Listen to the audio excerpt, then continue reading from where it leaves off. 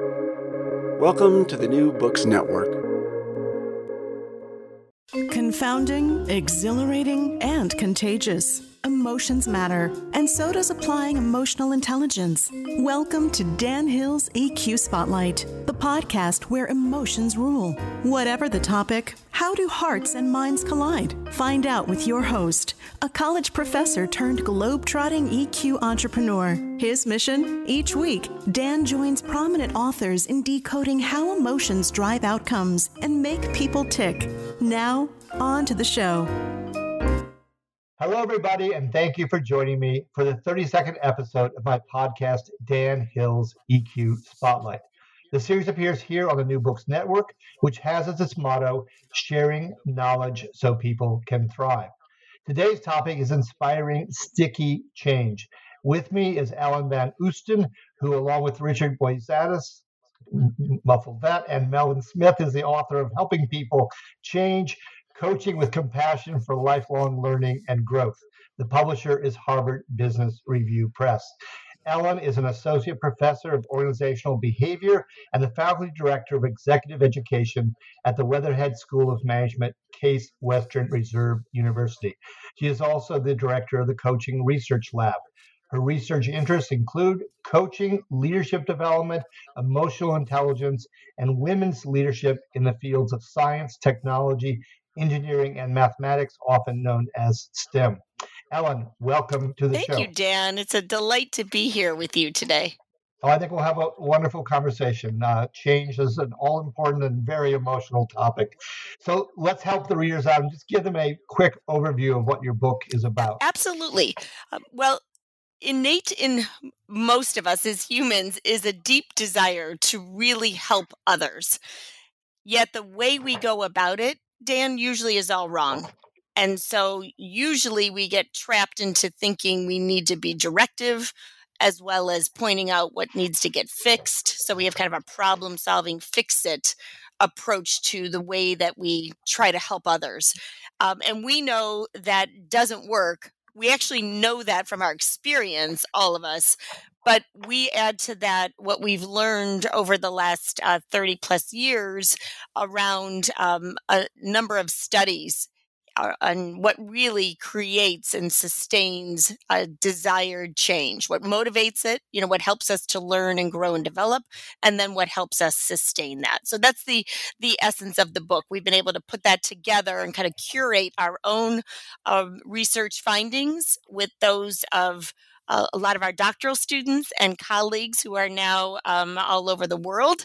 And we've been able to put that together in addition to with exercises that will help the reader know how to go about applying some of those concepts. So we're excited to be able to offer it.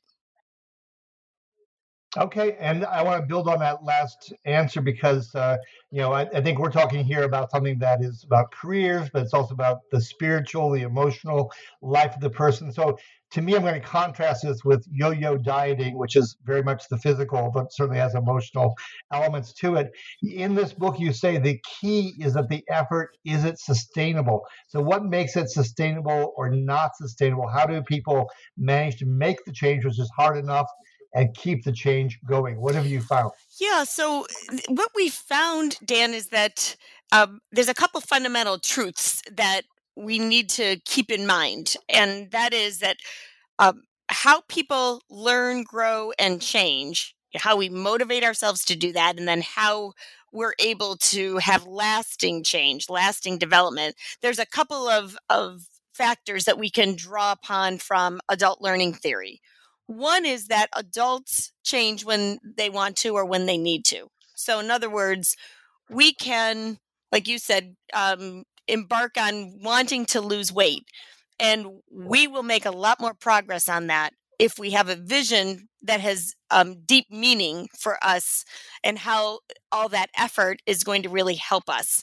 Maybe it's helping us to live out our value of vitality and well-being, or maybe it's a goal that has salience for us. We want to make sure that we are, down 30 pounds before that 30th year class reunion or before a big family event or something like that.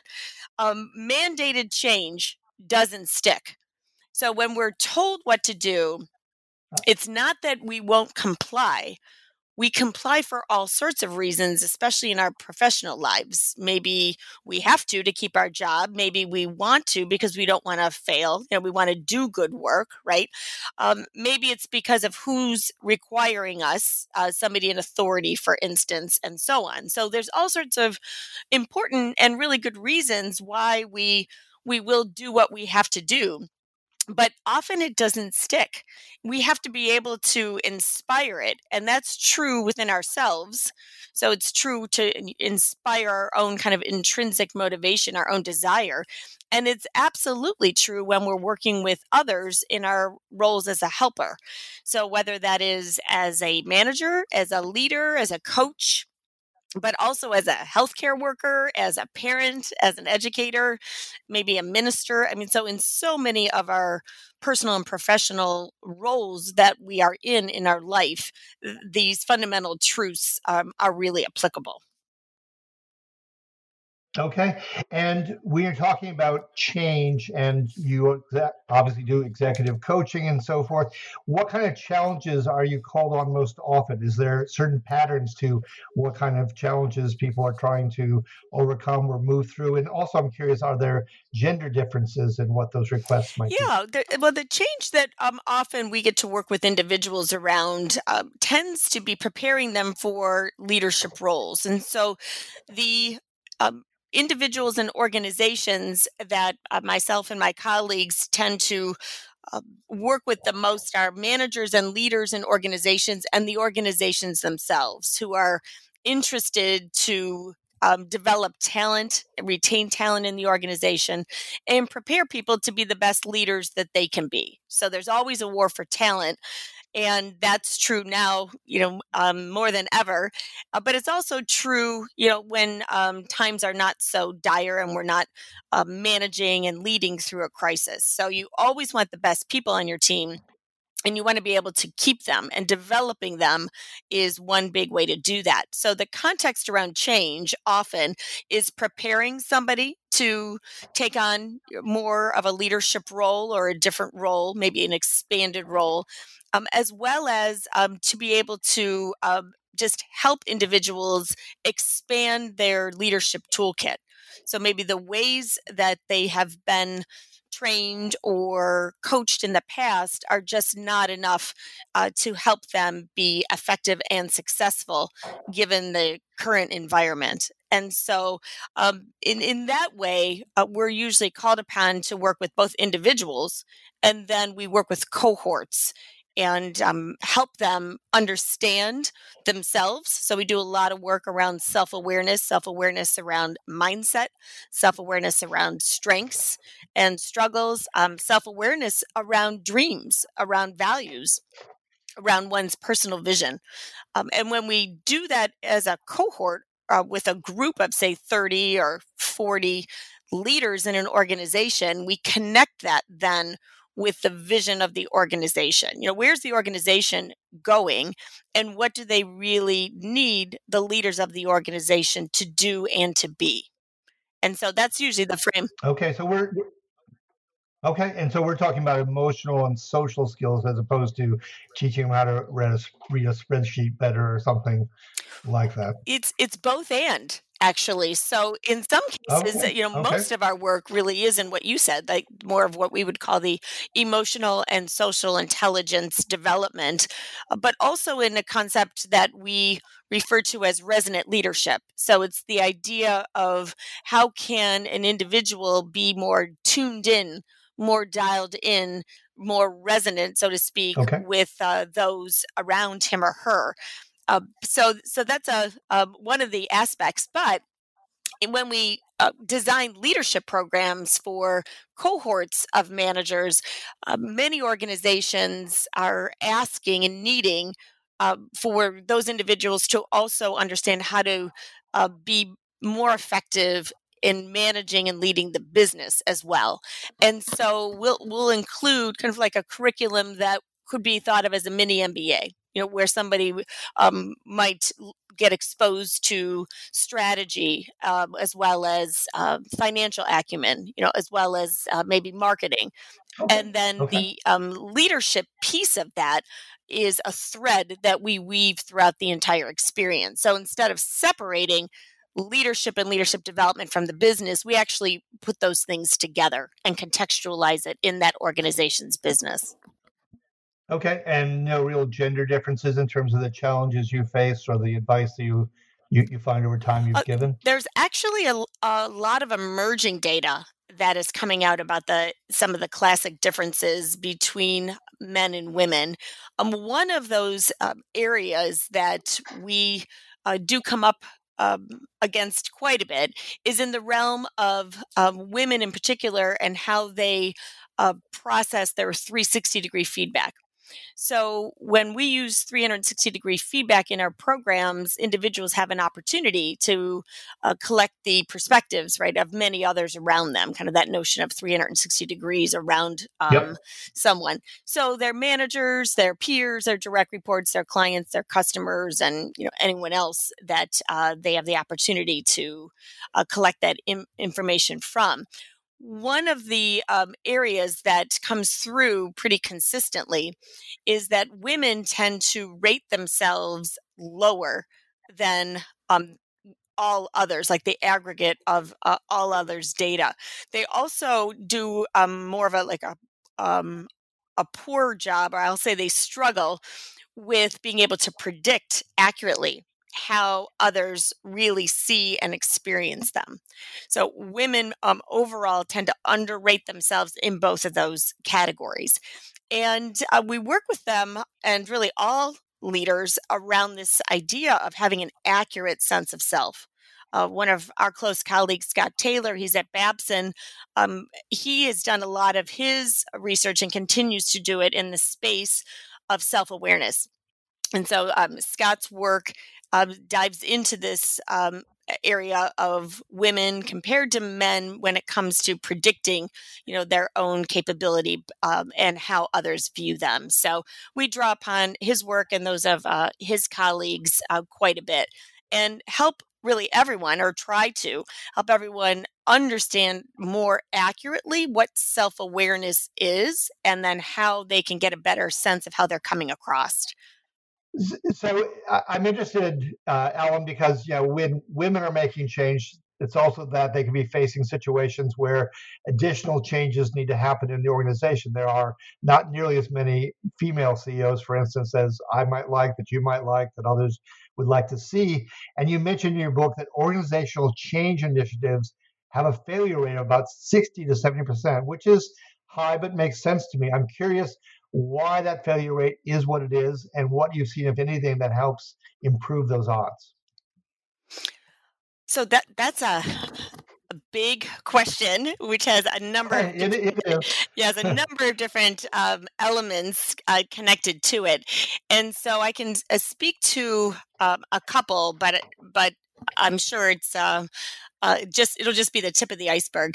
So what we know about women's development, and in particular women's preparation for the C-suite and the CEO roles, as you pointed out, there's some research that really is pretty consistent around women continue to progress at essentially the same rate as men until they get to be about 8 to 10 years into their professional work experience. That age and kind of career stage lines up with life career stages where folks might be, or women might be, in their 30s. And that's when a lot of women might be interested in having a family. And so family commitments start to really peak at the same time that really a man or a woman's career might also be peaking. And if organizations are set up well to understand that, help the individual female kind of navigate those complexities and challenges. They do that maybe through mentoring, through coaching, through support, through conversation, a lot of kind of planning out different projects and being very intentional about that career path. We do find that women have a greater chance of being able to be successful. Organizations that don't recognize that don't take any additional steps, that kind of dismiss that reality, are the ones where we see women exiting the workforce in higher numbers. And so that is definitely, one of the things that our colleagues in their research find as well, and that really links up with, a lot of what's out there. Okay, that certainly makes sense to me. I was going to ask this question later, but your answer makes me ask this now. You mentioned in the book people do indeed have these cycles, and they tend to last about 5 to 9 years. Can you take us through what those various cycles might be in someone's career, and then if they have names to them or description, however you want to handle the question? Sure. There are definite cycles. So 5 to 7 years is the general time span of an average life and career cycle. And what those are kind of periods of time where, generally speaking, we're kind of moving through common life experiences. It doesn't take away from the uniqueness of each one of our journey, but it is to connect that with kind of what happens for a number of folks. So there's a period of childhood development that takes us up actually through 18 for sure is one number, but then up to about 26. So there's a lot of research that I'm sure many of you as well as your listeners would know that our brains are not fully developed until we are about 25, 26. That starts to overlap with a number of folks who move on to secondary education. You are pursuing usually college through early 20s and entering into the workforce in your early 20s in a professional role. So throughout your 20s, you're establishing yourself in your career and you're becoming more mature, becoming more and more independent, right? So by the time that you are concluding your 20s, often you're ready to move into the next phase. And that's where we call it your working years. So it's not to suggest that we don't work before or after, but it is to suggest that work takes on a priority. And so your career and your career development for a lot of folks becomes pretty central. And so you have a lot of energy for it, you have a lot of focus, a lot of motivation, a lot of ambition, and so on. The next stage begins to bring in something you and I were just talking about when you asked me about women and women in senior leadership roles, why we don't see more of them. We begin to add other commitments to our life in the next stage. So once we're in our mid to late 30s, for a lot of folks, our kind of sphere of concern and influence has expanded. We might have partners, significant others, we might have spouses, we might have children at that point. We might also be caring for older members of our family. This phase can overlap with the next one where we are moving into kind of what's called kind of an integration stage. So in the prior phase, we are beginning families and really trying to manage different areas of our life. And we then begin to master that, so to speak, and integrate those various identities into our life. That takes us through kind of our 40s. As we move into our 50s, we start to discern our future in a different way. For many people, their children may be out of the nest, so to speak, or becoming more independent. Maybe they're in their early 20s themselves, or in their late teens, or maybe they're completely out on their own at that point. So also people are looking at what it is that they might want to do for the next 10, 20, 30 years of their life. And so then we see folks moving into a point of reflection a kind of deeper reflection about the meaning of life and what it is that they want to do that has great purpose, for their life. And so that's where I do a lot of work with individuals who are in their 50s. And as they start to look at, quote, retirement, as it often is thought of, they still have a lot of energy and a lot of interest to do a number of things professionally. And I hear quite a bit then, I'd like to give back. And so this idea of kind of giving back, more of kind of tuning into kind of a greater purpose that we have for what it is we wish to do and why we wish to do it comes into focus.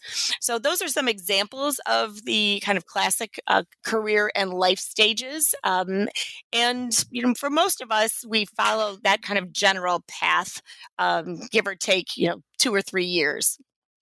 Sure. Well, I like that, because one of the things that struck me about the book is, yes, there's leadership modeling, and I want to understand how I connect with my colleagues and all of that. But what really struck me about the book is how much it was also, reaching out to achieve, but doing it in a way that also is touching and understanding my internal self, my values, my vision in a really profound personal sense. So you mentioned in the book these personal vision statements. I guess it's DeWitt Jones model that you work off, at least in part. I'm curious if you can maybe talk to a couple of these kinds of vision statements or ways in which people have framed this different based on where they're at in the cycle. So that person who might be in their 30s versus their 50s, if you can give us any insights as to what you've really been struck by or impressed by that you've seen in these vision statements. Oh, I'd love to. This is one area of my professional work that really brings me great joy. So I've had a lot of experience, and I'm having it currently because I teach MBA students, being able to work with individuals who are in their 20s all the way up through usually 60s, some even in their 70s. And right now I have an MBA class where a lot of those folks are anywhere from about 22 to maybe 32, and they have submitted their vision papers. And so your question really is very timely. At the same time, the folks that I'm coaching, I'm working with a couple individuals in the C-suite right now, and so I'm very familiar with their visions. Here's what I would say I notice, I observe in working with individuals. Most of the time, most of us have not had a lot of experience deeply reflecting on what we truly care about, as well as what we truly aspire to do in our lives and who we aspire to be. We have a lot more experience with the doing, so we get asked quite a bit, what is it you want to do? And we get asked that question at a very, very young age. We ask little kids, well, what do you want to do when you get to be bigger? And they dress up in, firemen's costumes. Or my son he wanted to be a garbage man, so he'd stand at the door when the garbage truck went by, right? So it's the imagination that we tap into in young children to help them imagine something that's exciting for them at their young age that they'd want to do later. We get asked that question, what do you want to do, all the way through life. And when we're in our 30s, our 40s, in a professional setting, we get asked by our managers, or human resources, or our friends, well, tell me what you want to do, as if we would always have an answer. We do usually have an answer, or feel like we have to have an answer, but a lot of times we don't really know. And so thinking about truly like imagining out in the future, what does life hold for us? What would we love for that to be is an exercise that often is novel for folks. The other piece that is unique and usually newer for folks is that other part of the question, like who is it you wish to be? And the being is about values, right? It's about like, who are you? Who do you wish to show up in your relationships, in that board meeting, working with the big client, on a podcast or wherever. And so helping people to really discover, it is an activity of kind of excavating, unearthing, and discovering deep down inside, what do you really feel is important for your own life and why? What do you see as your purpose for why you do what you do? And imagining out into the future, what would you really love to do and love to be? And being able to then express that and articulate that in some kind of cohesive way. And that is what we call the vision. So the vision statement has a number of different kind of aspects or legs to it. But if I could boil it down for folks, I would say it's about values, it's about purpose, and it's about passion. If individuals can reflect on those various areas and be able to come up with a way of expressing that, whether it's written out notes or we do a lot of work around headlines, like a headline statement, so to speak, or even an image. Well, I had a number of folks kind of come up with pictures or images that describe their personal vision. So it can really provide a lot of meaning. It also, though, acts as a magnet. It draws us forward, or I like to use the metaphor of like a North Star. It really kind of illuminates the path for us, on the way that, we can move ahead in life and be fulfilled and do our best work. Sure. No, I love all of that. The pictures, any way which you can push yourself forward to find yourself. You talk about the real and ideal self, and you say that there are gaps typically between those two. What kind of gaps are we talking about? What are the patterns you've detected from this work now over the years? So the vision illuminates this future point in time, right? And the path forward. The real self is a snapshot of here and now. And so if you took a snapshot right now, kind of a selfie, so to speak, what would we see in that picture? Where would you be? Who would you be with? What is it that you would be doing? And then we double click on that and bring into that conversation other feedback. So this is where we work with individuals on the 360-degree feedback like you and I were just talking about. So that kind of feedback from others, which helps them to really diagnose what is it that I'm doing well, that's working well, and what kind of impact am I having, and then what's not working as well, or what doesn't come as easily for me, and what kind of impact is that having. And so that's where folks who like to dig into data love that part of the process because we get really concrete. The key, though, is most of the time, we focus on what we need to change or what's going, not working well. And so we have too much of a disproportionate focus, usually, on all the things that we have to change and fix and shore up and improve. And that's absolutely part of it, but it's not the whole picture. So closing this gap between where we really wish to go and where we are now invites people to take a much more holistic view of things and to consider what their strengths are. So get anchored clearly in their strengths, what's working well and what comes naturally, and then to consider what are those areas, a couple that they do need to shore up and how the strengths can support them. But we also bring into that conversation and that thinking, well, who else could help you? Because we don't really change or move towards our ideal self as a solo act. We are always surrounded by and working with others, which can be another novel idea for some folks to wrap their head around of, it's not just them, kind of operating as a maverick, so to speak, but in reality, they're connected to a whole lot of other people professionally and personally. And so thinking about who's on their board of directors, who's on their kind of support team can be a very useful exercise. So all that is in service of helping somebody to gain clarity and map out kind of the specifics of what it is that they really want to embark on or to continue to learn, to grow, to change that'll move them in the direction they seek. Sure. No, I love that use of personal board of directors in the book. Now, you mentioned positive emotions, and I remember one point you have 4 of them: awe, joy, gratitude, and curiosity. Now, awe and curiosity both play off surprise. Joy is, the elated version of happiness.